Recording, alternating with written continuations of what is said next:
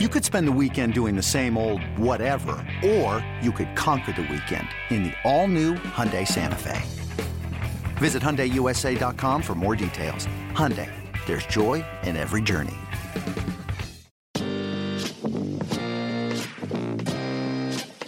It's that time. Your fix is here. College football is a year-round discussion with these two. Here's JC and Morgan. Mike Morgan of ESPN and JC Sherbert of 24/7 Sports have you covered, beginning right now. Welcome, everybody. It's another installment of JC and Morgan, installment number 184, officially. I think we might have screwed up the count last week, but we're back on track. 184. Hope everybody is doing well. He is JC Sherbert of 24/7 Sports. I'm Mike Morgan of ESPN, SEC Network, and we are ready to go. This will be one of those, we're going hyper speed. We're going to get it all in under an hour, and there's plenty to talk about. And as always, this fine podcast presented by the fine folks at BlueDeltaJeans.com for the very best custom fit jeans and any kind of pants for that matter. Blue Delta has you covered. Don't even have to go to the store in Oxford. Although if you're in Oxford, I definitely recommend it. Great folks over there. But you can just get your measurements off the website, and before you know it, they're shipped to your door and ready to go, and you will look and feel your very best. That's BlueDeltaJeans.com. JC, another busy offseason. The coaching carousel continues. We've got a bit of a debacle going on with a quarterback that's been vacillating back and forth between Florida and Miami. We've got, I think, nothing negative in terms of anybody getting in trouble with anything, at least not in football for right now. So I think we're cool there. And there's also, I wanted to get later on, maybe take a deep dive, the top draft picks for the 2024 draft, which means the players that you'll see on the college football gridiron in 2023. With all that being said, how are you, my friend? Really good, Mike. I just want to say that I got my pair of Blue Delta jeans. Sometimes you go into these things and you're like, the miracle of it is this, is that I'm kind of funny shaped, and so it's hard to get jeans for me, and that fit. And I was like, how the heck are they going to do this? There's no lady with a tape measure, and I don't know. I didn't even know half my numbers because I'm that dumb about that stuff. Right. And boy, I got those, and they're the most well-fitting, comfortable jeans I've had in a long time. So there you go. I wanted to give my testimonial there and say, yeah, I know sometimes in life you pay for what you get. Yeah. So and I know that they're not on the cheap end, but right. Man, oh man, you put those things on, you feel like $1 million. So you feel like $1 million. And I'm hard. And I'm hard to. I can't. It's hard for me to find jeans that fit and fit right. But boy, I don't know how they do it. It must be modern science or just a miracle. But I like I said, I didn't even have half my numbers in there. Boy, they fit great. So just wanted to give that shout out. They're the great American success story because they're locally owned and operated. A couple of guys from Mississippi that got it all cranked up. I appreciate those things more than ever. Not to get off on a complete tangent, but you were in Atlanta for a while. The other day, we all have like our favorite restaurants, right? And for years, I've been in Atlanta now 12 years. And everybody says they've got the best wings in town. But for my money, and JC, I know you got a chance to take part in this. There was a place so conveniently located too, like right down the street from my house, called Wing Ranch. And Wing Ranch had been around for 25 years. And like everybody else, they struggled during COVID. And then in the last 2 years, like we've all learned things in terms that we never knew about. Like we've heard of inflation before. We just haven't felt it to this magnitude since, I don't know, Jimmy Carter. You and I were just babies. We know what a recession looks like. We've been through those. It seems like one of those happens every decade or so. But like I didn't know what supply chain was or meant. And then you talk to local business owners and you're like, oh no, that's a big deal. Like that's affecting everything. That's why everything is more expensive. And that's why a lot of your favorite businesses might be going out of business. Well, Wing Ranch is just this small dive type place There's nothing fancy about it. There's usually 2 or 3 people working the whole thing. And there's like 4 tables. Most people get carry out, like a lot of successful businesses. And it's been a staple here. And the other day I go there and I'm craving wings, and there's a sign on the door, and it says, "I'm sorry to notify everybody that we're going to have to shut down for 25 years." And it's just like, oh, man. So I say all that to get to this. Like, if you have a local business out there that you really like and you get to know the people, just do what you can to support them, because what we've learned here more than ever recently is there's no guarantee that they're going to be there forever. It always looks like it's just a well-oiled machine and it could never possibly go out of business, but they have. It's kind of like, those programs, like there was a time you thought Texas could never be bad in football. Got so many things going for them, and the people there love the product, and then all of a sudden, poof, they can't win much. They can't compete for championships. So nothing is guaranteed in life, and you really, I've learned to appreciate good working people, good hardworking people. Go to the Atlanta airport and have to deal with some of the gate agents. You'll realize what non-good hardworking people look like. These are people that go to work every day with a crappy attitude, that could care less about, your travels. And in some cases, for whatever reason, they just don't seem to like you very much or like their station in life. And therefore, if they've got an opportunity to help you or make your life a living hell, they might lean toward make your life a living hell. That's unfortunate. That's sad, but that's a reality in some cases. Whereas there are some people out there, some businesses that, they're not making a ton of money. This is not Walmart. This is not a Amazon. This is just regular local businesses, and do what you can to support them, keep them happy. I don't know where I got on all that, but it's just been on my mind because I've seen a lot of things here lately, and I've learned a lot. There's no teaching better than living through things. There's just things you can't get out of a textbook. And boy, have we learned a lot of stuff here lately on just the world. Exactly. And I'll tell you this, it was a personal, Mike, actually, when I was in Atlanta, we frequented Wing Ranch, about 3 or 4 times, I think. And I'm funny about my wings. I think I like the style of wings Mike does. I like not fatty wings, and I like them smaller, right, lean and mean with the meat, and I like the drums. But the flats were good there too. Never had a bad wing from Wing Ranch ever. And bigger is not better when it comes to wings.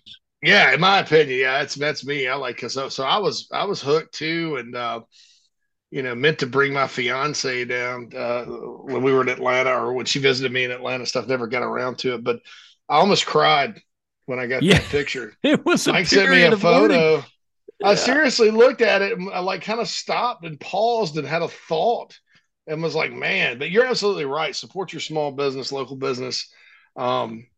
I know I work with a lot of them in the South Carolina market. And I know even up here where I live, I go out of the way to support local businesses. Probably one establishment in particular, a little too much, but that's the way it goes. But definitely agree with you there. You and I have done local sports talk radio, and 90% of the commercials are what we call local direct.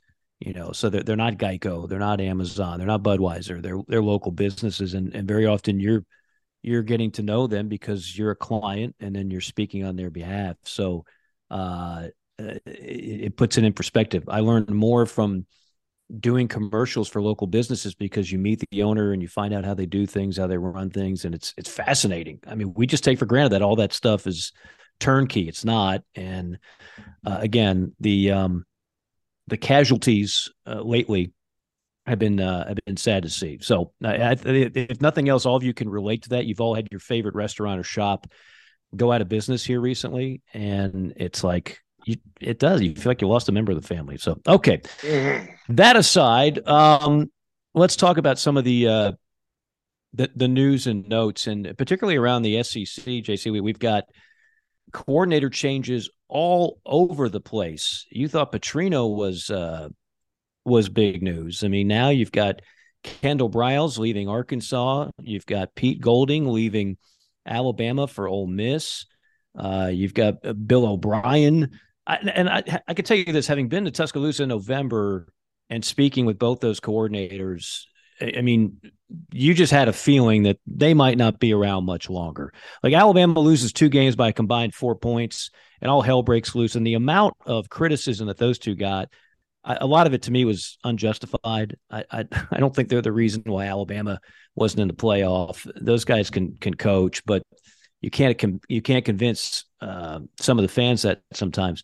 But anyway, not shocking that both those guys moved on. Of course, it's always going to be Nick Saban's defense in effect, and then offensively, how many O's? It'd be interesting to see, JC. Let's see, Nick took over in 07 in Tuscaloosa. How many offensive coordinators has he had in that time frame? Because what are we talking about, 15, 16 years? I'll bet you it's got to be over 10, right? I think because the average guy doesn't stay that long. Sometimes for good reasons, sometimes for not so good reason. They're not there long. Because if you do really well, you get promoted. And if you don't do well, you get pushed aside. But it's a high number. For a program that's so consistently good, the amount of turnover they've had with their coordinators is amazing. It really is. No doubt. Their entire coaching staff, Mike, is turns over quite more than your normal programming. You could contrast that to like Clemson, who hired Garrett Riley, by the way, from TCU, which I think is a huge, big hire for them, certainly. But that's the first time in 10 years Dabo's gone outside the family. I mean, probably since he hired Brent Venables. Right. And that was right before the 2012 season, But the number's 7, but it seems like more than that, right? It's 7. Okay, yeah. I mean, it feels like it's 12, but yeah. I mean, it's 7 in 15 years. Yeah, that's crazy. Yeah, Major Applewhite was the first one.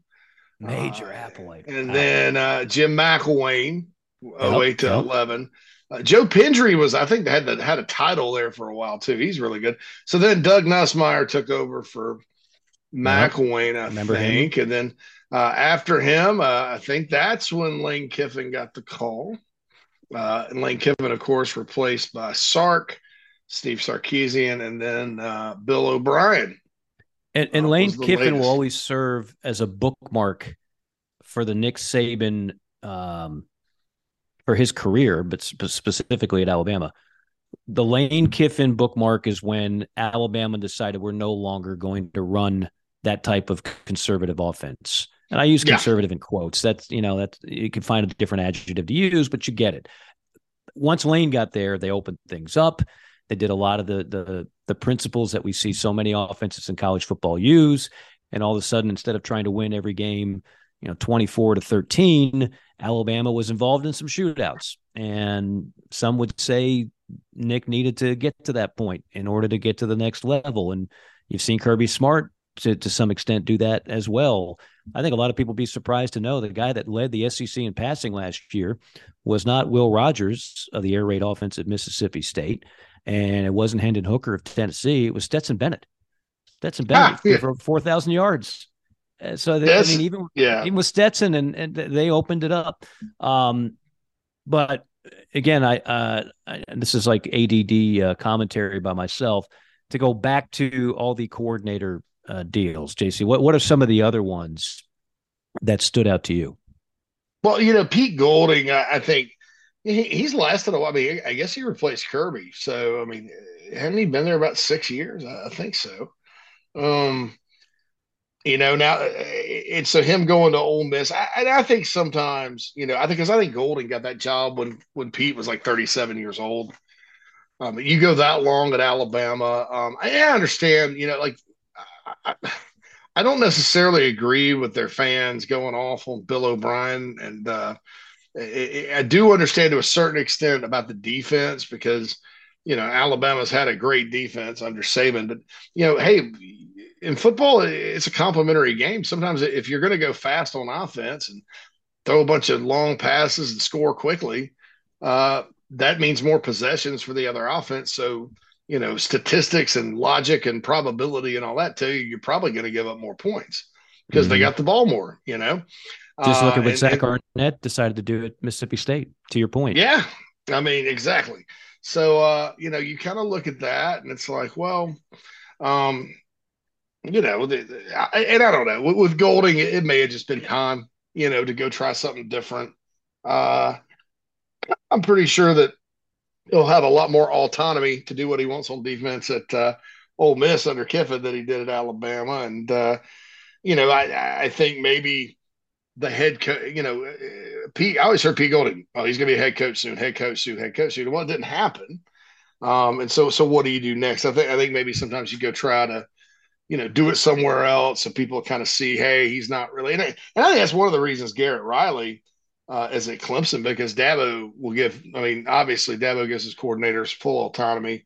And when you work for Sonny Dykes, who's such a good offensive mind, sometimes people don't think you're calling the plays. Well, he was. Garrett Riley was calling the plays for TCU last year, but going to Clemson, another thing too, path of least resistance, like we always talk about. Mm-hmm. Taking the Clemson OC job as opposed to, maybe going to Arkansas or someplace like that. You've got, the best talent in that league in the ACC. You got a really good bunch of defensive players to help you out. It's Clemson. They've won championships. That could be a real big springboard for Garrett Riley. So I don't blame him for going to Clemson. Now, Briles, I can't say that Briles leaving completely shocked me, especially going back to a Texas school. TCU obviously is haven't played for them, even though they got ran out of the building in the national championship game. That's kind of a breakthrough for them. I really do think that Kendall probably could have taken some other OC jobs, or actually, maybe got passed over for one of the other OC jobs or something like that. But I think that's a good fit for him out there. And then Arkansas goes, and they're going back to the future with the pit boss a little bit. They hired Dan Enos, who was there under Brett Bielema. Dan's the one that went to Alabama, and then I guess who was it? Somebody left. Kiffin left, Kiffin left. Or no, Sark left for Texas, and he was like, "Where's Dan?" And Dan had taken the OC job at Miami. and nobody knew. That was in a book or something. But Enos obviously left Miami and goes to Maryland, where he's coaching with Mike Locksley. And my understanding is a source inside of a major college football program that knows him said the Philadelphia Eagles actually visited with Dan Enos. And Philadelphia is probably, it's probably not a bad drive down to College Station to get some ideas about some concepts they could use with Jalen Hurts, RPO, run pass option offense options and stuff like that. And the Eagles have had a pretty good year on offense, right? So that's what kind of coordinator Arkansas is getting. And my feeling, having talked to people out there, is that it may be a situation where Dan Enos may want to maybe a little more aligned with like who Sam Pittman is philosophically, like in his heart. And so that'll happen there. South Carolina's got a new offensive coordinator, obviously Dowell Loggins, who also came from Arkansas, spent a lot of years in the NFL, kind of reinventing himself. That'll be interesting to find out and see how that happens. Tennessee hired an OC, but I don't even know his name because it's Josh Heupel's offense, right? I think it may have been an internal promotion. But I'll say this with Bill O'Brien, and there is a report out today, Mike. He is interviewing with the Patriots to go back and work for Belichick again. If he does that, it's going to be real interesting to see what direction Nick Saban goes with this offense. You kind of look on staff. There's a lot of former South Carolina guys on staff. Robert Gillespie, Eric Wolford, Joe Cox. Not sure any of them are ready to take the OC job at Alabama. So it'd probably be an external hire. Yeah, it'd probably be an external hire. And I'll be very curious to see, what direction Nick Saban goes. I think with defense, You may see Jeremy Pruitt back in Tuscaloosa for the third time. Maybe And not. he was the one that preceded. He came Golding. in, but yes, yeah. He was Kirby left, and then because he left Georgia when Kirby got there, right? Was Or he was it there 1 year. wasn't Sunseri DC for a little bit too? I know his kid was a safety. I think Sal was Or is he the just a position co-DC. coach? Yeah, or maybe the coach. Sal's had some titles, I think, for that. But Yeah, yeah. yeah. Oh, okay. So yeah, all right. So here's how it went down. Pruitt was at Georgia the last 2 years under Rig. He leaves when Kirby gets there, and then Kirby goes to Georgia. Pruitt's back at Alabama 2 years, and I'm sorry, I misled our audience. Pete Golding did not replace Kirby Smart. He replaced Jeremy Pruitt because when Pruitt That's what I went was to saying. Tennessee, that's what happened. And then he was with the Giants, and he's been out of coaching this year. So does Alabama Part 3, Pruitt Part 3 take place? Oh gosh, no. I don't think. I mean, to me, he's untouchable. I mean, I could be wrong. I could be wrong. We all know things are forgiven. I don't know if you need that if you're Nick Saban. Jeremy, the way all that went down in Knoxville, I don't think that's a mess you need to pick up at this point. Again, it's going to be Nick's defense. You want a competent coordinator to help make adjustments and call plays on the spot, but you don't have to go. I don't want to say it's a desperate move, but I just think there's other places he can go. Offensively, that's the bigger challenge in my mind, because we know Nick pretty much lately, at least, has left it in the hands of the actual coordinator, and they've clearly evolved over there with the way they've done things. So we'll see how that transpires over time. By the way, the biggest coaching news is the news that didn't happen. Jim Harbaugh's not leaving for the NFL. He is staying at Michigan. Now he's got a co-offensive coordinator, Matt Weiss, who's on the leave right now amid some allegations of a quote report of computer access crimes. And that happened at Schembechler Hall back in December. That's above me. I can't. Computer access crimes. That's what it says. That's the article. Did he break into somebody's email? Is he a hacker? I don't know. I don't know. It's a very specific crime that I truly know nothing about. But it's out there. So we'll see how that goes down. More importantly, Jim Harbaugh is back for Michigan. Look, that's kind of a pain in the ass situation if you're a Michigan fan. Like, are you going to have to keep going through this? I have no doubt in my mind that some of that had to do with the fact, Jim is enamored with the NFL and may always be, but also after the pay cut that he took, the haircut, he wasn't even in the top 3 or 4 in Big Ten coaching salaries. I don't even know if he's in the top 5. Like, I forget where he fell, but yeah, that's one of those, like, okay, you're getting me at my most vulnerable moment because I just got beat by Ohio State again. And so I'm going to eat the crow. But I'm sure in the back of Jim's mind, being the, let's just say, headstrong guy that he is, he's thinking, you know what? If I do turn this around, I'm going to hold you guys over the barrel. I'm going to flirt with every NFL job, and I'm going to milk you, athletic director, for everything that you can possibly find in the cookie jar. Get it out of the till and pay me what I'm worth. I don't know where that stands now. If he got a bump in pay, maybe I missed it. I'm sure he's going to get one, but make no mistake about it. He people like Jim Harbaugh don't forget that. I'm not sure if any of us would forget that, right? You're asked to take a pay cut. That's a crappy thing to I'm sure, we've all had to take a haircut at some point in time. And sometimes the excuse is, well, it's the economy. And so therefore everybody's having to do it. Well, that wasn't the case with Jim Harbaugh. That was, sorry, Jim, you're not doing good enough. I'm not going to fire you, but in order to let you know how you're not doing good enough, we got a ton of money at Michigan, but I'm cutting your pay by millions per year. And that doesn't sit well with Jim Harbaugh or probably anybody else. Probably not. Now his co-OC, it looks like he's hacked somebody's email, man. I don't know. Yeah, How does that happen? How does that happen? isn't that like a federal crime? Isn't that like that's not Barney Fife's not knocking on your door over something like that.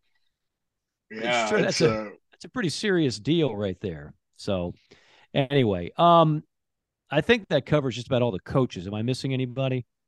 oh, I'm trying to think. Yeah, Browse. We talked about Browse, talked about Enos, O'Brien, Golding. Yeah, I think we pretty much covered that for right now. Yeah, the Yeah, I assistant think. coaches carousel. Yeah, I think. Oh, I mean, Brian Hartline got promoted to OC at Ohio State.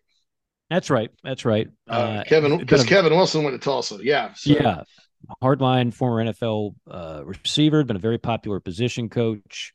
So that's probably not that surprising that they would go in house for that one because again, he has been the reviews have been quite good on Mr. yes, Hardline. absolutely. There is one interesting. We don't have time to get through every transfer portal story, but the Jake Garcia story is interesting to me. The Miami quarterback who's officially in the portal. I had that woeful Miami Virginia game that went quadruple overtime without a single touchdown. Well, Garcia started that game because Van Dyke was hurt. So his story is phenomenal in that he was at Southern Cal. He's a former top 25 overall recruit in the class of 2021. In order for him to transfer, and I can't remember all the details, his parents had to get divorced in order to go from Cali to Miami with no sitting out or anything. Let me take that back. In order to change high schools, that's what it was. In order to change high schools, his parents got a divorce. It was the only way that he could be qualified for the new high school district. Again, this is more your world than mine, JC, but I just remember that was like a fascinating story. Well, after all that, the kid goes to Miami, and after all of that, he didn't look particularly good in the game I did.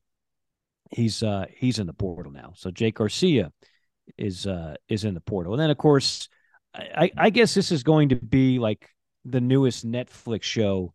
Whatever Colorado and Dion do, make headline news. So he's talking about like 80% of his guys are going to come out of the portal, and you got guys leaving Colorado that are upset, and you got Dion kind of peacocking all over the place and letting you know that, hey, man, there's a new sheriff in town in Boulder. And so, I mean, like every time you look at the college football crawl, it's Colorado this, Colorado that, which is such a far cry from what we've seen for the last, 20 years in Boulder.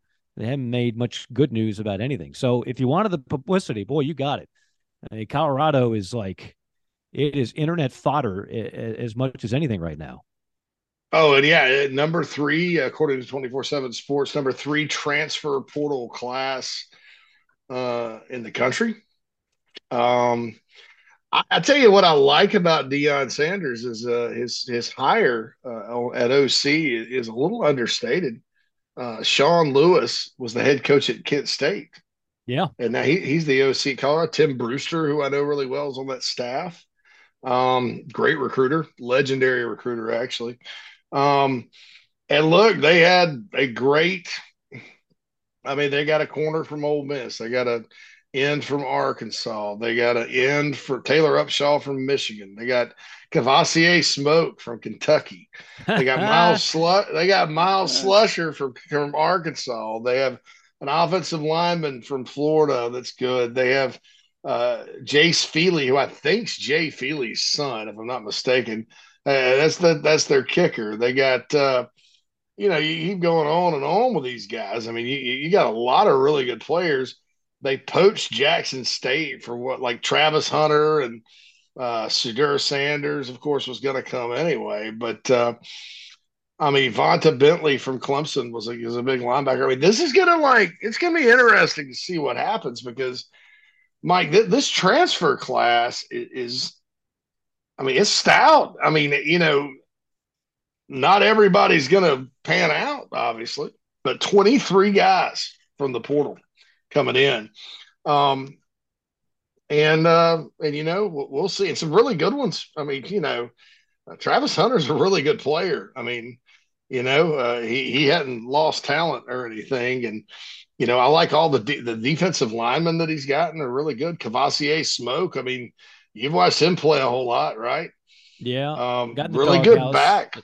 Yeah, Yeah, no, yeah, he's talented. He was in and out of the doghouse with Coach Stoops. I'm not yeah. surprised that he wasn't around. Yeah, no, look, like I said all along, there are already several media members outwardly rooting for Deion to do well, and that's it's fine. We see this all the time. Like there are talking heads. It's one thing if the talking heads root for their guy, but if their guy doesn't get the opportunity, then they root against the other guy, and it's like all these thinly veiled passive aggressive attacks that you see on all these carnival barking shows and on the internet and everything else. My stance on Deion has always been this: I'm not an anti-Deion guy. I'm not a Deion fan. I grew up as a kid watching Deion play in huge games at Florida State. Immensely talented. I watched him in the NFL put together a terrific career. I watched him at times. He never wanted to tackle, and the whole notion that he shuts down half the field was ridiculous because if I run a 5-yard out and then I have another receiver run a post corner 35 yards down the field, Deion's fast, but he ain't that fast. So he doesn't shut down half the field. So a lot of hyperbole came with Deion as well. Always plenty of swag and everything else. I thought it'd be fascinating to see him in the SEC. Never thought Auburn was going to hire him, but I was all on board if he got the job because I just want to see. I want to see what happens. Now he's out in Boulder, and it's still going to get national news, but it's not quite what it would get if he was in like the SEC or the Big Ten. So we'll see. We'll see how it all works out. Like I said, it's a fascinating experiment to see how that all comes to fruition. And there's no question for the time being, he's bringing in players. He's getting people in the portal. He's selling. Now, and as you mentioned, hired some veteran coordinators because Deion's not a play caller. He didn't do that at Jackson State. He didn't. If you watch Deion during timeouts, he wasn't coming up with stuff like that's not his thing. You don't have to be now. You can delegate as a head coach. A lot of head coaches do that. So we'll see how it shakes out in Boulder, but it'll be fascinating to say the least. By the way, speaking of a guy with swagger, Lane Kiffin. How many more quarterbacks are they going to get in the portal? Because they got another one today, JC. Yeah, wow. Spencer Sanders. Spencer Sanders. Am I correct in saying that? Yeah, you got it. From Not Oklahoma Rattler. State. Not Rattler. Spencer Sanders. You got Deion Sanders, Spencer Rattler, all this other stuff. Yeah, Spencer Sanders. Now look, this is gonna because they also got Walker Howard from LSU, who was a highly regarded recruit, but never could quite win the job there. But yeah, Spencer Sanders, shoot, really good QB. I think this is just another big time pickup out of the portal for Kiffin. He's got 10 transfers heading in, but this is probably the biggest one because I don't know about you, Mike. Jackson Dart had an okay year. I mean, he almost got beat out early. I don't know that Jackson. I mean, I think Spencer Sanders. All right, I'm just going to say it. I think Spencer Sanders is better than Jackson Dart, and he'll probably beat him out. And so I think Kiffin's upgrading with this, and I think that this is the type of QB, given what he can do with his arm, especially, but also his legs, that can really, really do big things in this offense at Ole Miss. Lane is the master of the portal in terms of the SEC coaches. I don't know if there's anybody in the last 2 years that has reeled in terms of quantity and quality the way that Lane has. And maybe he feels like he's got to do that. Maybe in the pure recruiting classes, he's not going to outrank Bama, Georgia, A&M, LSU, probably forgetting another school or two. Like Ole Miss has never been that program, correct me if I'm wrong, JC, that, well, I guess for a little bit with Hugh Freeze.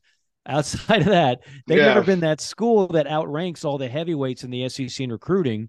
So maybe Lane figures this is going to be my blueprint for how we stay good consistently in the league without having top 10 recruiting classes every year.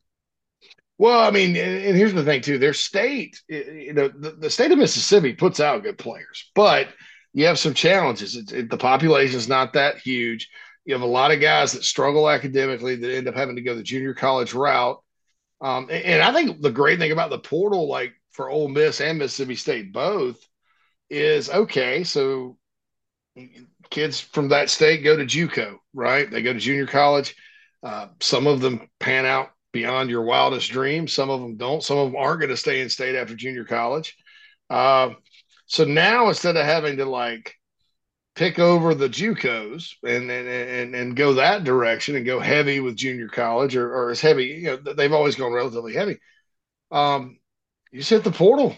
I mean, and you probably get in a lot of cases some better players because, like in the state of Mississippi this year out of high school, Mike, Ole Miss signed 3 out of the top 5, but there's just not that many, Mm-hmm. I mean, it's just, it's hard, especially when you're in that division. But, and in their state too, half of those kids always, I mean, it's not like everybody grows up dreaming of going to Ole Miss in that state. It's really a 50-50, maybe 60-40 Ole Miss.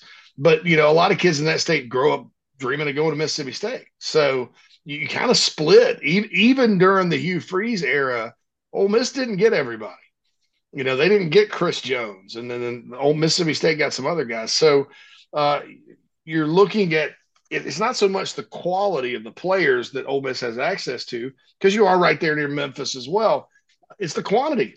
And if you can backfill with quality guys from the portal, instead of having to backfill with, half with junior colleges and half with guys that you consider reaches, your roster is going to be a lot more solid. You're going to have a lot more depth, and you're going to be a lot better positioned to compete year in and year out. And let me just say this too.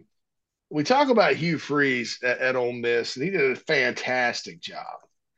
But man, Lane Kiffin, I was thinking back through the history of the Ole Miss program. I don't know that there's anybody that's gotten off to a better start in 3 years at Ole Miss ever. I mean, the dude's 23-13, but one of those years was a pandemic year. Where, and he's won 14 SEC games in 3 seasons. It's the pandemic year, they won 4 SEC, so they would have been like, what, 8-4 otherwise. That's a pretty doggone good start. Now, Matt Luke didn't leave it in terrible shape, right? Like Houston Nutt did for Freeze, or like Orgeron did for Houston Nutt. But, I just think it's impressive, what he's done and the start he's gotten off to there. And shoot, he's rocking and rolling and elected to stay and not chase Auburn. And I think we're really going to see him try to get them to that next level. You know what I'm saying? And see if he can take it even further. I have the benefit of knowing somebody very close to Lane personally, not professionally, personally. And all the reservations that I had about Lane, knowing what I know about how things went down in Tuscaloosa and other spots, he truly has turned a corner in his personal life. And I think that has paved the way for him to be a better coach and to handle things better and to just be, I think some people looked at Lane as kind of bratty and just kind of it just wasn't likable for a lot of people. I think that's changed. I'm glad he's in the league. I think he's fun. I think he's entertaining. Certainly respect the job that he's done. And look, Ole Miss has always been a difficult job for all the great things about the Grove and everything else down there. I'm going to be down there in a few days for a college basketball game. I love going to Oxford, but that's not an easy job at all. And so I give Lane credit, and he, like you said, he has spurned down every rumor about him going here, there, and everywhere. If he hadn't left for all of that, I think you're pretty safe that Lane's going to be there a while. Like, I don't think that Lane has a wandering eye right now with the Ole Miss job. All right, I'm going to pave the way for you, JC, to get into this Jaden Rashada deal, because For a kid that's never thrown a pass or taken a snap in college football, boy, has he grabbed major headlines multiple times now. This is the kid that committed to Miami, then signed with Florida, had supposedly, and again, we only know what we're allowed to know. When these kids are truly what they want, like employees, all this will be public record. And you'll also have to sign contracts where you can't just back out of when you feel like it. There'll be 2-year deals. There'll be 3-year deals. Like if you really want all that, you want to live like an NFL player, eventually you're going to have the same NFL player challenges that they have. So the money is great, but there's levels of responsibility that come with that. But the way it is now, as I understand it, JC, and not to bury the lead, so he backs out of his NIL deal with Florida, and so now he's back out there. He's voiding the NIL deal with Florida. Until that kid gets on campus, it's just like a verbal deal, right? Like you're not truly. Nothing is set in stone until you're on campus. I don't think you can sign an NIL contract that is completely valid and I'm messing up all my words here. I apologize. This is all new territory for us, right? But as I understand it, and I could be wrong on this, the reason he's able to do this is because he hasn't been a student yet. Like if he was a student and everything was signed, the NIL people at Florida would be responsible for the $13 million or whatever it is over the course of his time in Gainesville, and the kid wouldn't be able to just back out the way he did. But because all this was agreed upon, but he's never stepped foot on campus, it's really not worth the paper that it's written on. How far off am I on all that? No, I mean you're not. There's some anecdotal stories so far of guys not getting the NFL money or NIL money they were promised. But here's why I think this thing's completely stupid, right?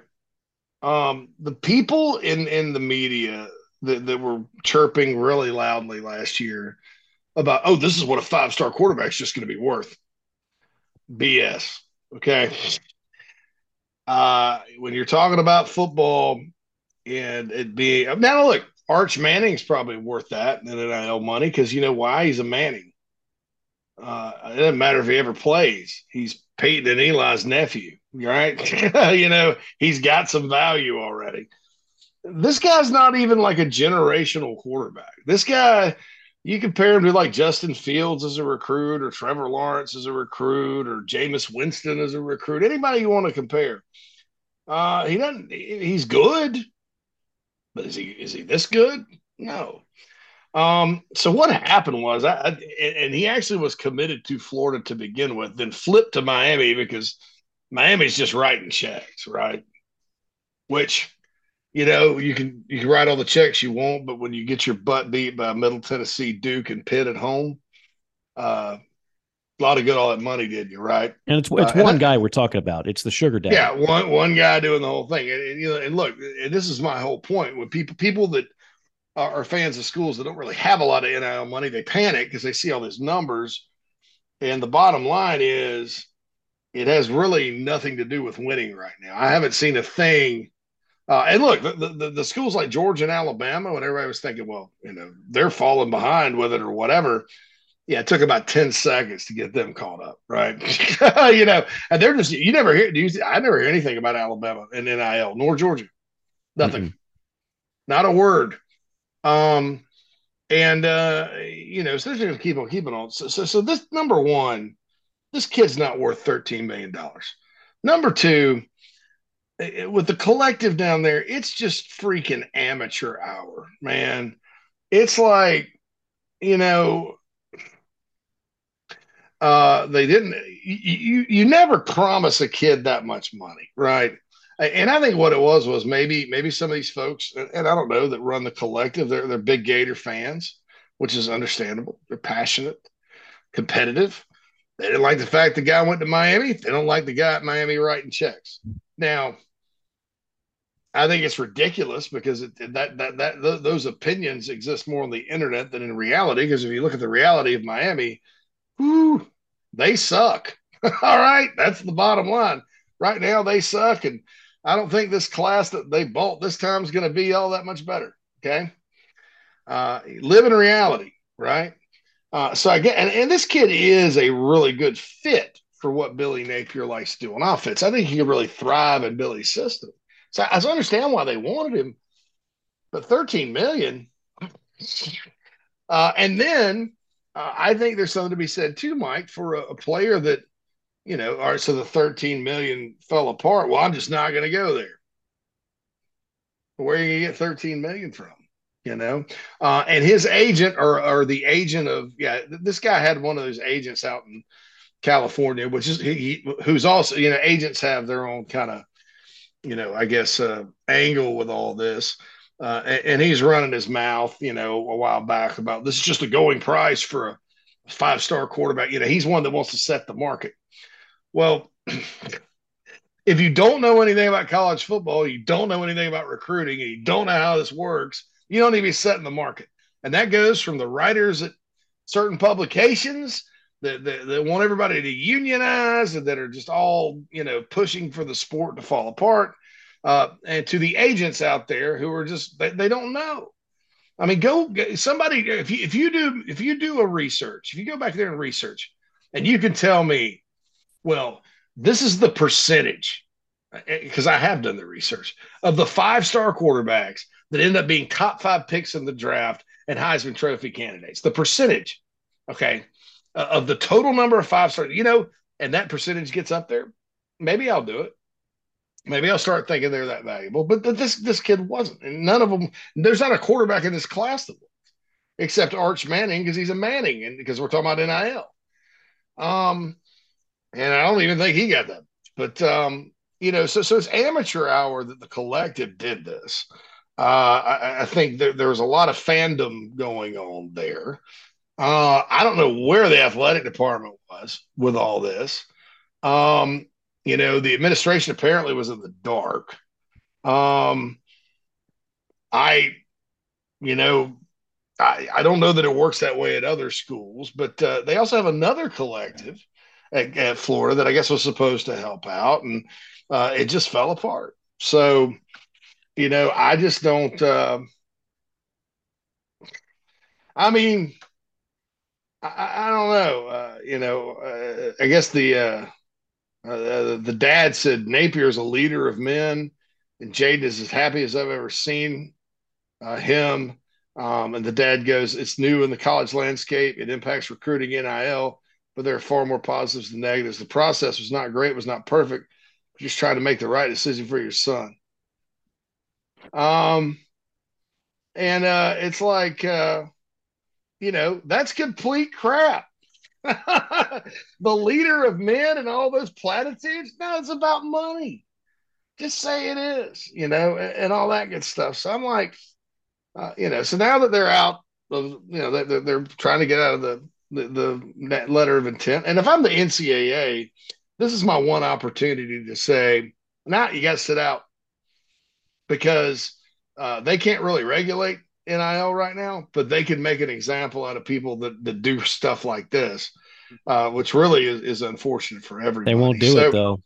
Nah, they won't. They'll let him not out. This NCAA. They'll lay down because they feel like they can't win a lawsuit to save their lives. They cannot win a lawsuit to save their lives. So if they sense anything is going to go to court, and I'm sure Jaden's camp would threaten that, the NCAA will cower in the corner. I don't think that's going to happen. I think we're still in the wild, wild west, and this is a classic example of it. By the way, Florida will probably look to a transfer former Wisconsin quarterback Graham Mertz now as the leading contender for quarterback. They don't have much there, he's okay though. He's solid. He's good. Yeah, he's right. Solid. I mean, just like the Ohio State transfer they had last year was supposed to be solid. They don't have. They're not getting the program changing quarterback, and that's why I think a lot of the the big money Gator boosters there were like, well, let's get this kid. Like this is not your older brother's Florida. This is now the new. We're not afraid to spend money, Florida, and we got these facilities now. And we got this and we got that. So overpay if you have to. And as you mentioned, $13 million is overpaying for this kid. But sometimes you overpay to get something you really feel like you need. But in this case, that's not going to happen. Yeah, I think there's going to be more stories like this. Oh, yeah. Maybe not quite to this extent, but the ugliness of what we have, which again is full-fledged pay for play and free agency. And this is what you and I talked about for years.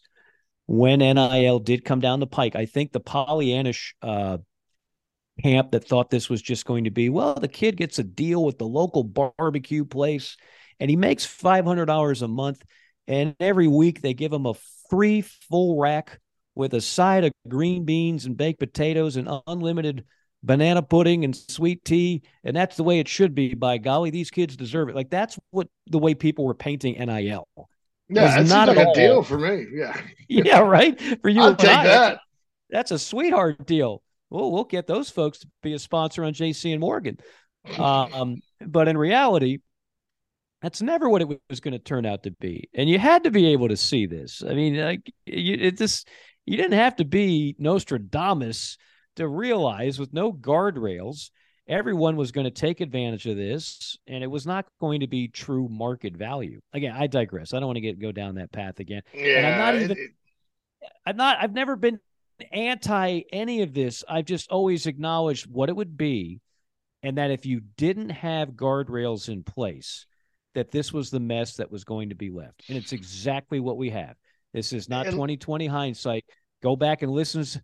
This is what, podcast number 184. Go listen to like 84, 124, 154. We talked about this. We laid it out for you, chapter and verse. And everything that we said it was going to look like is exactly what it's turned into. And if you don't have a problem with any of it, well, that's fine. I would argue this is not exactly great for the sport, the way it's being not monitored, but the lack of monitored, the lack of any type of guardrails or any type of structure. It's the number one thing that coaches complain to me about all year long. I mean, without fail, from Nick Saban to the head coach of a MAC school that I was calling on Wednesday night, they all said the same thing. It's got to be changed. It's got to be rectified. That, and of course, the early signing period, which we talked about last week. All right. Where are we going from here, JC? I'm kind of all over the map today. You know, there's no Haney. There's no Haney 5. We're just kind of riffing. Yeah, you know, I think that was pretty much. That was just about it, wasn't it? Something else, yeah. We got it in under an hour. Man, the Rashada thing gets me though, man. It's just like I can't even believe. I mean, that's stupid money. I mean, for what? I mean, you know, and that's the thing too. And a lot of schools I'm talking to that are like, all right, this is the reality of this right now. You know, they're starting to, you know, instead of using NIL as a recruiting inducement, which is technically illegal anyway. I don't understand where the NCAA is on all this, where clearly there was an inducement, you know, for the guys to come. What they're more worried about is keeping their guys. You know, in other words, starting them, you know, have money there for them that's, you know, guaranteed through a collective or whatever, and then build them up as time goes on, because they're worried guys are going to bolt, right, for better deals somewhere else. I think that's a smarter way to do it. I think having it based on merit a lot is good. You know, give them something to start with. You know, yeah, you're a great recruit, but I've compared it to this many times, Mike. You know, paying these guys $13 million, which is, shoot, does a rookie quarterback in the NFL even make that over 4 years? I suppose he does, depending on what he's drafted. Paying this $14 million, I mean, that's like the guy that won most likely to succeed in my high school graduating class. That's like handing him a contract for, you know, $10 million and handing him a scalpel and say, hey, go operate, surgeon. It's high school, dude. Nobody, I mean, you know, I'm sorry. I mean, like even the sports where you can go straight preps to pros, Like basketball used to be, how many were like 4 or 5 guys over 10 years that got it and turned into superstars? I mean, LeBron, you got Kobe, you got Jermaine O'Neal, you got Kevin Garnett.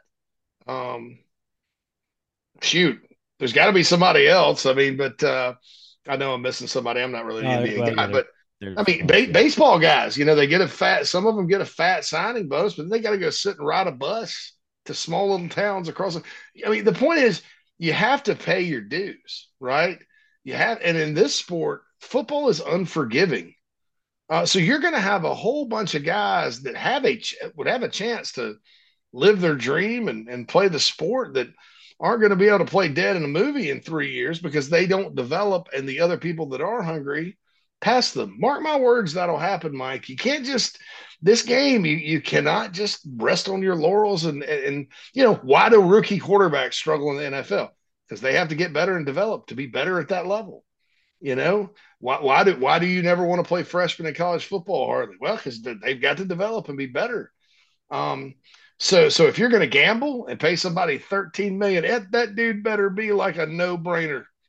He better be Adrian Peterson coming out. And you hit on a key point. It's not the Georgias and Alabamas that are going that route because they don't have to. No, they care about winning. Yeah.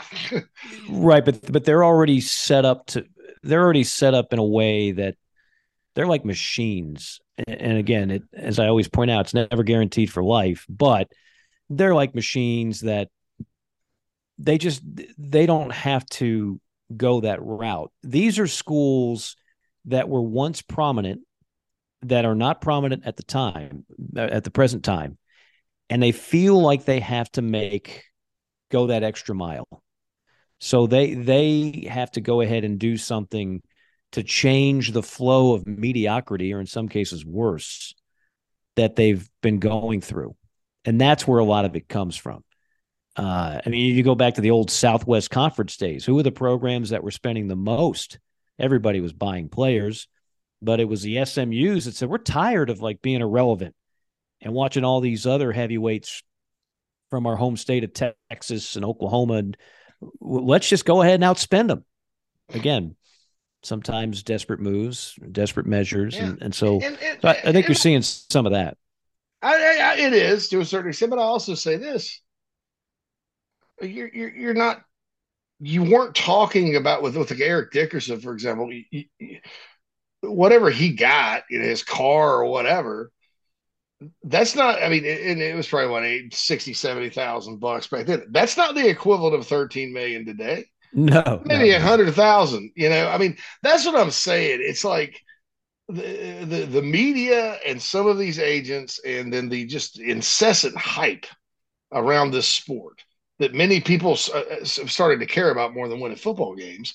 That's going to be the downfall. The answer is, hey, if you got 13 million, you don't spend it on one player unless I said it's like it's Adrian Peterson or a proven quarterback who's going to get. I mean, I just don't spend it on everybody. And I tell you, and spend it on keeping your current players intact, and you're going to win more than Miami. I promise you that right now, because all this buying recruits, all it does, it's like child celebrities, right? 80% of them, you never hear from them again, right? There's very few Drew Barrymores, right? And even she had some issues because you're so young and you've got boy band. She had a lot of issues. Yeah, you got boy band money. And the only thing you did was win the high school superlative of you won a talent show in high school, and now you're making money like a boy band. Where's your motivation to go learn a new dance routine or get some new clothes? Or, I mean, it's all about, I mean, I just don't understand this whole notion of that just so, fans can brag on signing day. Well, now we got Jaden Rashada. Oh my God, we're taking over the SEC. Well, man, I may as well take that $13 million and go to Vegas and put it on 11 black and see if I can't double that for you, because you've got just as much chance of that hitting as you paying Jaden Rashada $13 million. Get out of here. Well, I think a lot of the lessons being learned here, not just by the players, Yeah. but by the schools and their their collectives and boosters and all that, you're going to have to get burnt a couple of times before you realize that maybe it ain't worth it, right? So instead of spending $13 million on one kid that may or may not pan out at a position that can be extremely hard to forecast, maybe spread that out to like 26 kids and make $500,000 that really help your program get better top to bottom. These are lessons that very often are learned the hard way, and maybe that's how that's going to come down, because it's still new to them too. It's somebody just says, "Hey, we got to get this kid." Okay, here's money. But eventually they're going to want ROI like everybody else, return on investment. Even rich people don't like losing money. Even wealthy people, if you have them invest in something and they don't get the return on investment, they get pissed off. They get mad. And the hell if they're going to pay for another one like that. So who knows how this is all going to look 5 years from now. But man, oh man, is it messy now. And look, we're not the commissioners of the sport. It doesn't hurt me personally. I don't think it's great for the sport the way it's going down. That I do care about one way or another. So anyway, again, our thanks to Blue Delta Jeans, BlueDeltaJeans.com, proud sponsor of JC and Morgan. Hope to have Mr. Haney back next week. He's still on the road. The Hot Haney 5 will be in full effect when he returns. And JC, who knows what the next news tidbit will be between now and a week from now. Oh, okay, yeah, I do have one thing that's ridiculous. Jim Harbaugh is, he's under investigation by the NCAA, right? Because he allegedly misled them. And he's refusing to give in. And I don't blame him, because I know a little bit about their NIL situation at Michigan. And their philosophy is if a player mentions NIL first conversation, we're not recruiting them anymore. So I'm pretty sure I know how he feels about all this. So that's something to watch too. Why is the NCAA picking on Jim Harbaugh all of a sudden? That's interesting. Very, very interesting. So that's something to watch too moving forward. Jim just can't stay out of the news one way or another. Good stuff. JC, always appreciate it. I know you've got stuff to tend to. I'm about to hit the road and head to lovely Missouri, Como, which there is no easy way to get there from Atlanta. So you fly to St. Louis, you drive 2 hours, or you fly to Kansas City, you drive 2 hours, and eventually you get to the home of the Tigers. They'll be taking on Alabama. And I know we talk 99% football here, but you folks, if you haven't seen Brandon Miller, 6'9" freshman for the Tide, you're missing the best freshman in the country and maybe the best player in the country. He is a talent, no doubt. Enjoyed it as always. For JC, this is Mike saying so long. We'll see you next week on JC and Morgan.